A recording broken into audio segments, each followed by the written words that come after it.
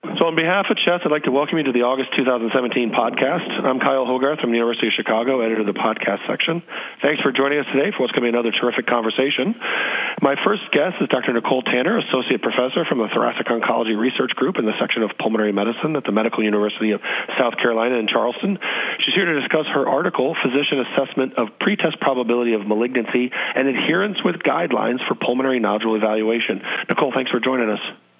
Sure, thanks for having me. My next guest is Dr. Jonathan Iaccarino. He's the assistant professor from the Pulmonary Center at Boston University School of Medicine in Boston. He's here to discuss his accompanying editorial, Pulmonary Nodule Guidelines, What Physicians Do When Evidence-Based Guidelines Lack High-Quality Evidence. John, thanks for joining us. Thanks for having me. All right, well, set the stage here for us, Nicole. What were you guys trying to accomplish? Why did you do the study, and what were you interested in asking and answering? Right, so we know from recent published reports from Michael Gould in the Blue Journal that the annual incidence of pulmonary nodules is estimated to be around 1.6 million.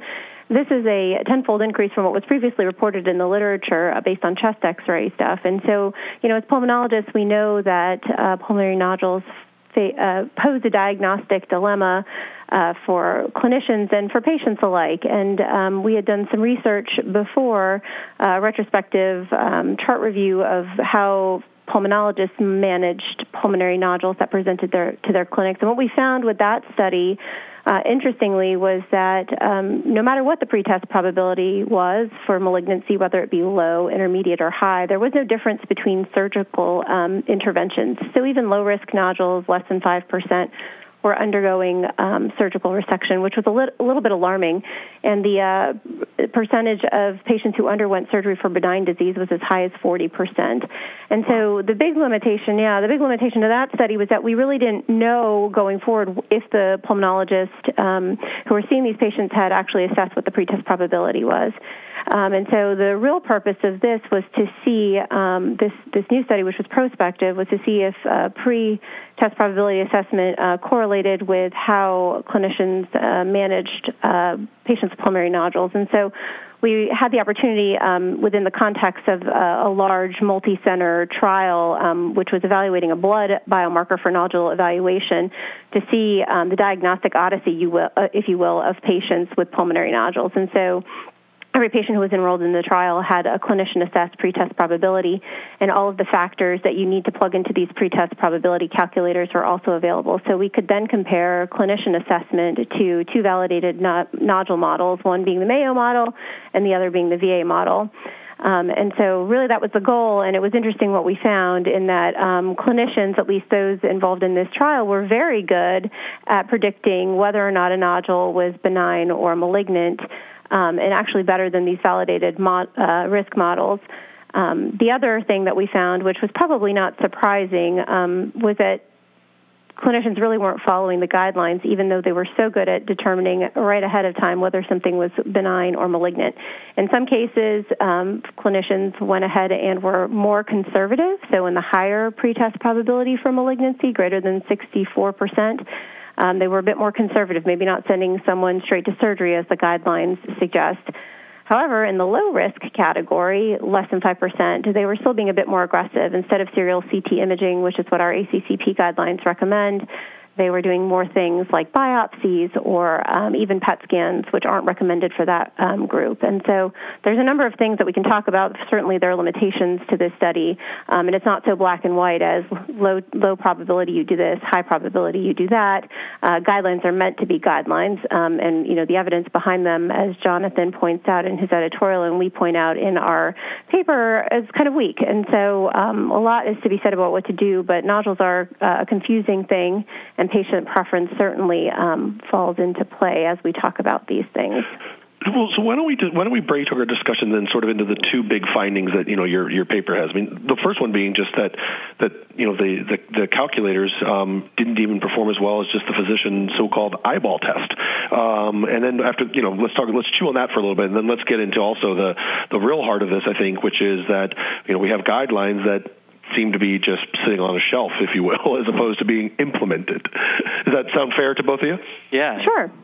So John, what do you think? I mean, expand a little bit on that. On the were you shocked to find out that the people in the study do a pretty good job of looking at that CT scan, looking at their patient, and eyeballing them up and down as to whether or not they've got a malignancy or not.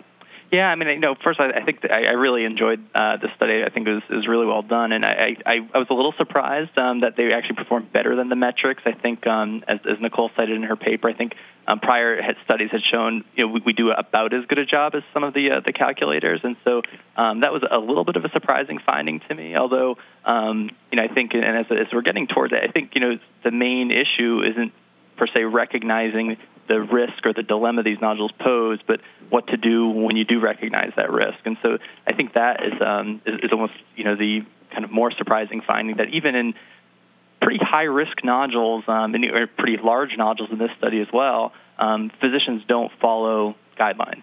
So even when the stakes are really the highest, we're not following what societies, what the medical groups say that we should be doing. Right. And Nicole, correct me if I'm wrong, but obviously in the confines of a larger study that was examining a proteomic marker, was probably biased towards centers that have a high volume, high utilization of seeing patients with nodules and evaluation of nodules, et cetera, right? I mean, these are, I would assume, a group with fairly large experience of evaluating nodules. You're exactly right, Kyle, and we do point that out. I mean, this is a 33-center trial with over 313 clinicians, but to be part of this trial, you had to have a certain, demographic, and perhaps these are places that have pulmonary nodule clinics. As a participating site, we had 2 pulmonary nodule clinics, and so, these are pulmonologists that are really specialized in lumps and bumps and spots and see 6 to 10 new pulmonary nodules a week. So, yes, they probably have a higher sense of expertise, I would say. So we shouldn't abandon our nodule calculators. Oh God, no! And I would say, even from a teaching standpoint, I think that the calculators are really helpful. When you have a fellow or a resident or somebody that you're working with or somebody new, and it's helpful for documentation of nodule risk, and even I think it's helpful for patient. I'm sure we'll get to the point where we talk about communication, but there's nothing like bringing up a validated calculator, plugging it in, and reassuring the patient sitting in front of you that indeed it is low risk. Also, the one thing to remember about nodule calculators is that they're only good as the cohort that they were developed in, and so prevalence of malignancy is really important. So, for instance, the Mayo model, which is most frequently used and very easily accessible online, was developed from a patient population with a prevalence of malignancy of about 25%, versus the VA model, which was developed from a cohort that had a prevalence of malignancy of around 50%. So I think you have to kind of tailor it to which population you're using it for, but I think it's great for documentation. Similarly, in that other trial that we did that I mentioned with community pulmonologists, the prevalence of malignancy in that group was 25%, so the Mayo model worked pretty well in that group, just as an aside. And just to echo on Nicole's... Oh, sorry. No, go ahead, John. Just to echo on Nicole's comment, I've actually found the calculators incredibly useful with patients because I think having a nodule discussion, talking about what it is, what it means, is very challenging in and of itself. And so to have something you can pull up on the computer screen, on an iPad, an iPhone, actually show your patient, this is what it means, this is the risk of cancer, it can really help them visualize and really kind of take home the message about how much they should be concerned about it. Absolutely. I've had the experience of, my advice to the patient was to get this resected. They're like, no. Then you pop it into the calculator. Up comes a number. They see the number. Their eyes widen up, and off to the OR they go. It has, numbers seem to have that value, right, for our patients. Yeah, I think it individualizes it for sure. Sure. Definitely. Okay, so now let's jump to some of the more, I think even the meatier component of your study, Nicole. I'm going to throw this out here right now for both of you and chew on it. Do we even need guidelines? Since we don't seem to follow them, there's a lot of money, effort, and time that gets put into making these things. I'm being provocative for a reason, obviously, to get you both talking. But do we need them? I'll throw out that maybe we don't. Jonathan, would you like to start? I have a very chew on that one first. Yeah, sure. I think there's great clinical value towards guidelines. I think it's important to remember that guidelines are guidelines in the sense that they're not laws or rules of medicine, so they don't necessarily always need to be followed. But I do think it's helpful, particularly with challenging diagnoses like a pulmonary nodule, that there's a lot of complexities with identifying nodule characteristics, patient risk factors. The algorithms as they currently stand are quite complicated and complex, and so navigating those without guidelines, I think, is incredibly cumbersome. I think part of the reason they are not followed is because of how cumbersome the guidelines themselves can be sometimes, but I think without them, it would really leave a lot of physicians who don't do this all the time, who don't see 6 to 10 nodules a day, who might see 1 or 2 nodules a week, that it really helps those clinicians, particularly who are have less expertise in pulmonary nodule management, to sort of say, okay, this is what the experts suggest I do in this situation that I'm otherwise not familiar with clinically. I would agree with that 100%. I think they provide a great framework, and the more you use them, the more they stick in your mind. And it is it's a diagnostic challenge for the most part. And I even, again, bringing it back to the patients in my conversations, I will say, you have this spot on your lung. We're not entirely sure what it is. I show it to them on the screen, and then I talk about the guidelines. I say, we have guidelines with our societies that help us. They're not 100%, but they guide us. And I want to kind of outline for you what the potential options are, hear how you feel about those, and what would be acceptable to you. And so we kind of go through it. And so I think it helps to structure the conversation you have with the patient. But again, I think more importantly, structure the mindset of a clinician who's not managing these things all the time. So I think that they're very important, although they're not perfect, and that's what we see. There's a lot of nuances, and there's a lot of interpretability of it. But I think there are some things about these particular guidelines that are very strong. Assess pretest probability, lay it out for the patient and figure out what they would like, especially in that huge intermediate risk category from 6 to 64%, which is the majority of nodules, which is the most open to interpretation. And so I think it's helpful for sure. And I think the other role for them from a development standpoint and a dissemination standpoint is there a great way to sort of organize the evidence for management, for evaluation, sort of organize and synthesize what the evidence currently is, what we know, how strong it is, and then based on that, what do experts recommend? And I think with methods such as the GRADE method, which I know a lot of guidelines currently use, it's a really systematic approach, very transparent for clinicians to say, this is the recommendation. I can see why because of studies X, Y, Z. This is the strength of the evidence. And so it's a really sort of transparent way to say, this is what we should do and this is why we should do it. Agreed. So why don't we follow them then? Yeah, well, I think there's a lot of different reasons, and so perhaps people don't believe them. I mean, the other elephant in the room is, could people, and when I say people, are clinicians being more aggressive in their management because there's some kind of perverse incentive, right? Is there some kind of medical legal thing in the background? And you hate to say that, but it might be in the back of someone's mind. If I miss a cancer, I'm going to be sued. Right. No, it's real world, right? I mean, guidelines are written in a vacuum. Okay, there's a real patient in front of you. Exactly. And so, and then I think, lastly, what we couldn't capture in this study, which is an area that I think is so important moving forward as we look at nodule management, is patient preference. And I know Jonathan mentions the Watch the Spot trial that's ongoing, the PCORI Michael Gould run trial, and they are trying to capture some patient preference around nodule management decisions as well. And so I think any trial that looks at nodule management going forward really needs to capture that. That's the big thing that's kind of been lacking from our two studies, is that we aren't assessing that. Because I think when you have someone who's sitting in front of you, and I think we use the example in our manuscript with the COPD who's at high risk for a biopsy, right. Even though the pretest probability might be 90%, if their competing causes of death are so high, you might just sit on it for a little while if that's what the patient wants, Right.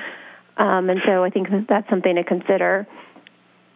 Out of curiosity, just anecdotally from the practice that the two of you have, how often do you find that you say, look, guideline based, blah blah blah, you should biopsy this, and the patient says, well, I'm kind of sick. I mean, or as you're not laying it out so black and white, but you're in a sort of a negotiation with them.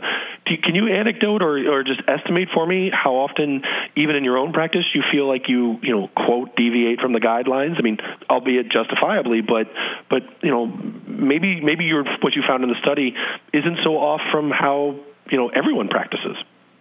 Yeah, I mean, I think at least in my practice, I almost always start there, right? So I'm always sort of like, okay, right. in a box, this is the recommendation for this patient based on their nodule characteristics, their pretest probability, their risk factors, but then I think it does become a little bit of a conversation with the patient as well as a little bit your own clinical acumen in terms of, okay, do they have severe COPD that would limit resection? Do they have end-stage heart failure where the competing cause of death might, not warrant close follow-up of that 8 millimeter nodule?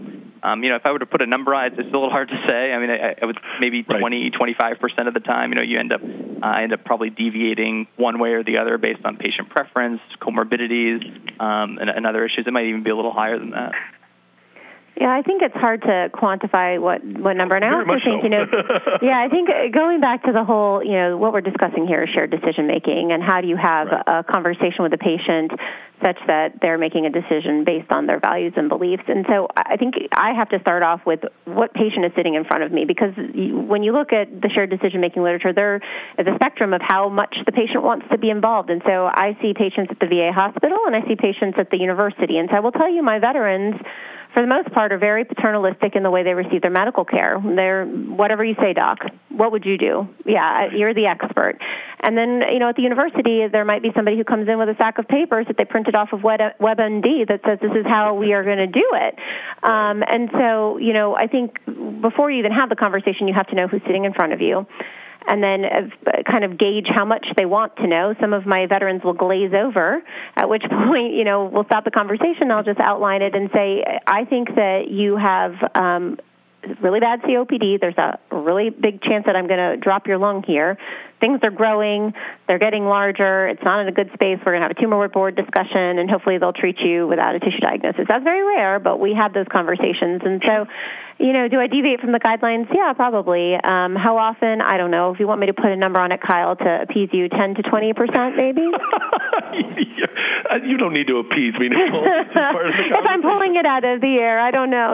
It's hard to know. But I think, it speaks to what we found is that there are other factors besides the vacuum that you both have mentioned, or the box, like this is what you do. So. Nicole, I think that's and Jonathan, you outlined that in your editorial. A lot of the reasons why people don't follow guidelines. Yeah, and I think what Nicole said, it was spot on. I think on the one hand, in terms of the shared decision-making piece, one thing we do not do well, and this has been shown in some of the studies I've been involved with, is that pulmonologists or physicians in general are not good at, one, sharing the decision, but then two, even gauging sort of what level of involvement their patients want to have. A lot of times we make assumptions. We say, I know this person. They don't really want to make a decision, without actually asking the patient or really sort of eliciting sort of what role they want to take in their own care. The point you're getting at in terms of there are a lot of reasons we don't follow guidelines. And I think, I like to think of it from sort of three different levels, sort of to just simplify it at the patient level. So, patient preferences, patient values, and other patient characteristics that might influence their ability to do what's recommended or not. I think there's also physician impact in terms of, we talked a little bit about familiarity with the guidelines, attitudes towards the guidelines, whether we believe them or not, our own experiences, as well as sort of our own local resource availability. And then there's a sort of a systems level, and so sort of on the macro level, insurance-wise, in terms of resource availability at the system level, sort of what can we do with these nodules. And I think factors really in all three of those realms. It's outlined nicely by Michael Cabana in his article about why physicians don't follow guidelines. And really, it's like a chain link fence, and any missing link could potentially, go awry in terms of why patients aren't receiving the care that we recommend. Right, and I would agree with that 100%. And there's things that fall in each of those categories that you outlined so well. I think the interesting thing with this paper, though, is that when they were more conservative in that high-risk category, they tended to be right, and so they might have avoided some surgeries at the expense of maybe an extra biopsy. But if it's me, I'd rather have a biopsy than a surgery if it proves that it's not cancer. And that's my patient preference. That also might speak to how the evidence the guidelines are based upon. Oh, exactly, which is so weak. But the part that does concern me really is that low-risk category, that when the pretest probability is less than than 5%. The fact that we are ordering PET scans with the radiation risks, the costs, we talk about resources, for something that you should just watch that the guidelines recommend watching, or even getting a biopsy in something that's so low risk and putting the patient at a high risk for a complication. Now, I would say that perhaps there is a really, scared, freaked out patient that you have to peel off the ceiling, and you're getting them a biopsy against your better judgment, and you document all of that. But I just can't imagine that that's the majority of the time. And so in that lower risk category where we have the potential to do more harm than good, I get a little concerned when I see people going to surgery for benign disease in that category, Yeah, I think that's a great point. And what I found interesting in your studies, I always feel like the extremes are sort of pretty clear cut, right? So we all know that there are patients that you should not get a biopsy, should not have surgery. They're so low risk. It's pretty, 99% of the time, no one would do surgery. And then there's patients on the other end where we say, okay, that's definitely cancer. They're very high risk, and this person definitely should go straight to surgery. And in those, it's sort of hard to argue the other way. And so those cases are sort of interesting when we do go the other way about why we're doing them that way. All the ones in the middle, the gray area, I think that obviously is an area that needs a lot of research and to work upon. But I think those cases that deviate from sort of the extremes where we sort of know what the right thing is to do, pretty confidently, and we're still not doing them. So why is that? Right. I'm curious, Nicole. I mean, you had access to the data and was part of a larger study. Do you have any ability to follow up with the clinicians who took those low-risk patients, say, to the operating room or to PET scan, just to get it wouldn't be something quantitative, but almost the equivalent of an interview of what was the factor here, and maybe it was a patient who says, I have to have this, I want this no matter what, and fine, that's a patient-driven factor, as we've talked about earlier, but I'm curious if there's a way to even qualitatively look at what did push that, because I agree with you, the low-risk group, getting unnecessary things is of really high concern. I think, we can all justify the high-risk patient that went to the OR for ultimately benign disease. I mean, it would have been nice to have avoided that, but, we all went in with pretty good confidence as to why we went into the operating room. But on the low-risk patients, it always seems concerning, a crime almost, that we took someone to the operating room who, really should have been a watch and wait approach. Right. Well, I think, Kyle, you posed a very interesting study question. Could we do a qualitative questionnaire type of thing, or qualitative interviews, focus groups, whatever you want to do, with clinicians and see what they do? I think there has been some work done through surveys, anyways, looking at how clinicians or pulmonologists think they do the guidelines, and they all say, "Oh yes, I listen to the guidelines, I follow the guidelines. Right. I'm a guideline steward." But I think you're asking me, do I have access to the data? Yes. I think it would be kind of difficult to go back retrospectively to 300 and something odd physicians and say, hey, why'd you do this? It doesn't match up. And, it's almost like slapping them on the wrist with a ruler. But I think moving forward... It wasn't meant to feel like that. It was more to try to... Right, to ascertain what they're thinking. I'm the guidelines police. Right, exactly. You're wrong. So I think, but moving forward, I think that's really an interesting question that someone that, as far as I'm not aware of, maybe Jonathan, that hasn't really been investigated from a pulmonologist managing clinician standpoint, why people do what they do. And so there's lots of surveys and case studies where they will present the person who's taking it on the computer with a nodule and say, what would you do next and what would you do next? But, that's just a case study. It's not like, why would this particular patient? I think that asking those types of questions would probably fill in some of these gaps, and that's what qualitative research is really meant to do. And to piggyback on that, I think another interesting question that arises from this is asking the patients who received the surgery what their perspective was. And so, maybe the physician thinks, well, this patient wanted to be aggressive, blah, et cetera, and does the patient's perspective match up? So does their perspective on why they received a potentially unnecessary surgery, does it match up with what the physician perceived as the reason for why they went forward with it? Well, there's always still been that ongoing perception, of course, that a surgery for a benign nodule, hey, the good news is it wasn't cancer. Right. Right, and it's so funny you should say that. I had a conversation with a patient today that said that to me, and he's having some issues afterwards. He said, well, I guess I should be happy that it wasn't cancer. And so that happens, yeah.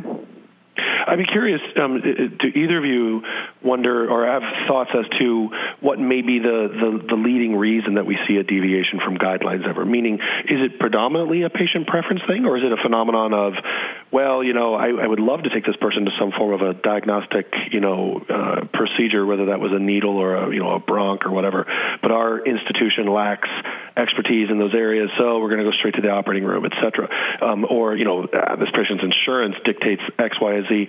I'm just curious, I'm not aware of data, but do either of you have an instinct as to what's principally driving this? Is it sort of the patient or the physician or maybe the resources?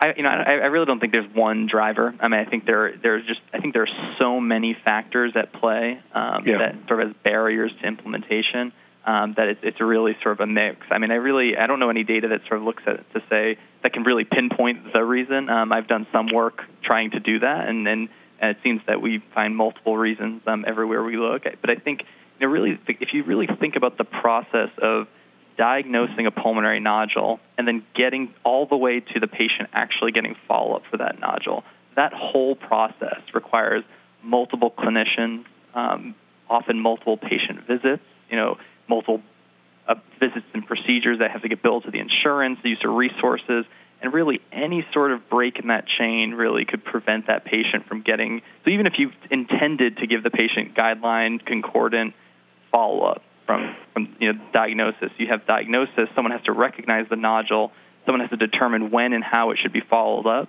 communicate that possibly to another provider who's going to be driving the ship on that follow-up management, communicating that to the patient, bringing them in for an appointment to explain it, scheduling the follow-up, getting the patient back for follow-up, and it goes on and on. There's probably even multiple steps that I'm missing in that process. And so I think that the complexities of really going from diagnosis to evaluation, being able to navigate that entire thing, even as a physician, is challenging, never mind from the patient's perspective.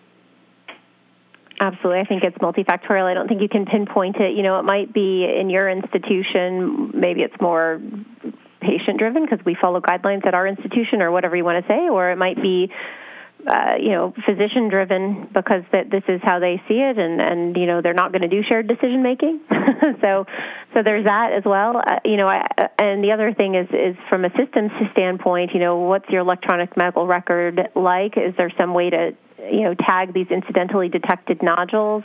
Do you have a nodule coordinator? Is there a database to make sure that the person who's due for that annual scan gets that annual scan? And this kind of melds with the whole implementation of lung cancer screening and follow-up and, being adherent to the next step. So I don't think you can pinpoint one thing. No, I didn't think so either, but I just wanted to hear the two of you talk. What haven't we talked about? We've been talking for a little bit, but what haven't we touched upon? Or is there a part of your study, Nicole, that we've overlooked, or something, John, that you were pointing out that you wish we expanded upon? Or if not, any final thoughts? Well, I would just say that, I don't think that we overlooked anything. And one of the things that Jonathan points out is the need to really strengthen the evidence behind the guidelines. So it's not just a category 2C or grade 2C or 2B. Right. I think that we need to look a little bit more at that intermediate risk category and maybe adjust the thresholds. We know that the British Thoracic Society guidelines are a little bit different than the ACCP guidelines in that they have a 10% risk cutoff for the low and a 70% cutoff for the high. In our first trial that I mentioned, we did an analysis and showed that if we moved that low risk probability from less than 5% to less than 15%, we only would have missed one cancer, and that probably would have been followed. If looked at 10%, you would have missed no cancers. And so I think that as we try to get people to be less aggressive when it's lower risk, that maybe adjusting that threshold, as arbitrary as they might be, is something to consider in future iterations of the guidelines. Just a thought. And again, trying to strengthen the evidence. And one thing that we haven't talked about much is where all of these novel biomarkers and things that are being developed fall into the guidelines. And, nothing is ready for prime time in my personal opinion, but I think that it will be something that we add to our toolbox of radiomic, proteomic, patient characteristics that all get put into this internal calculator of figuring out whether something is cancer or not. Right. Something to adjust the bar, right? Where am I on that spectrum? Yeah. Mm-hmm. Yeah, I think those are great points. I mean, I think that biomarkers are certainly promising, and I think it's sort of like help is coming. Help is, but what do we do until then? Right. What do we do until that help gets here? And so, I think your comment about needing better evidence is spot on. I think it says something when guidelines themselves can't agree with each other.